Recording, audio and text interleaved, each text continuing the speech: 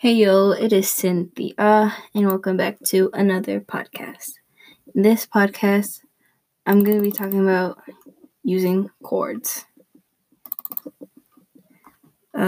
This chord I'm talking about is related to circles, so let's get to it. To find the measure of an arc using a chord, you must first see if there's any congruency.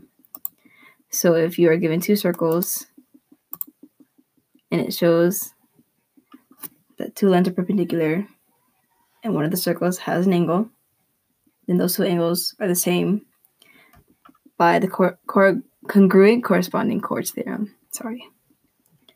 The perpendicular chord bisector theorem can be used if the diameter creates a 90-degree angle with the chord, and only if it creates a 90-degree angle. Using congruent chords, I can find the radius by using the Pythagorean theorem. So, for example, if I'm given two chords and two bisecting chords,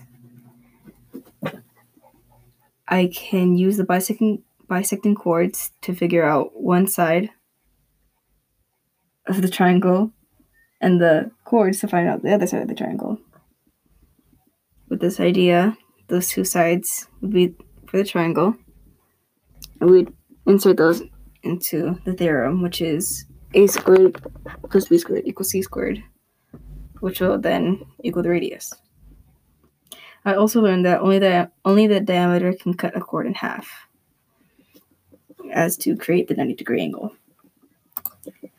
And that's it for this podcast. So, peace.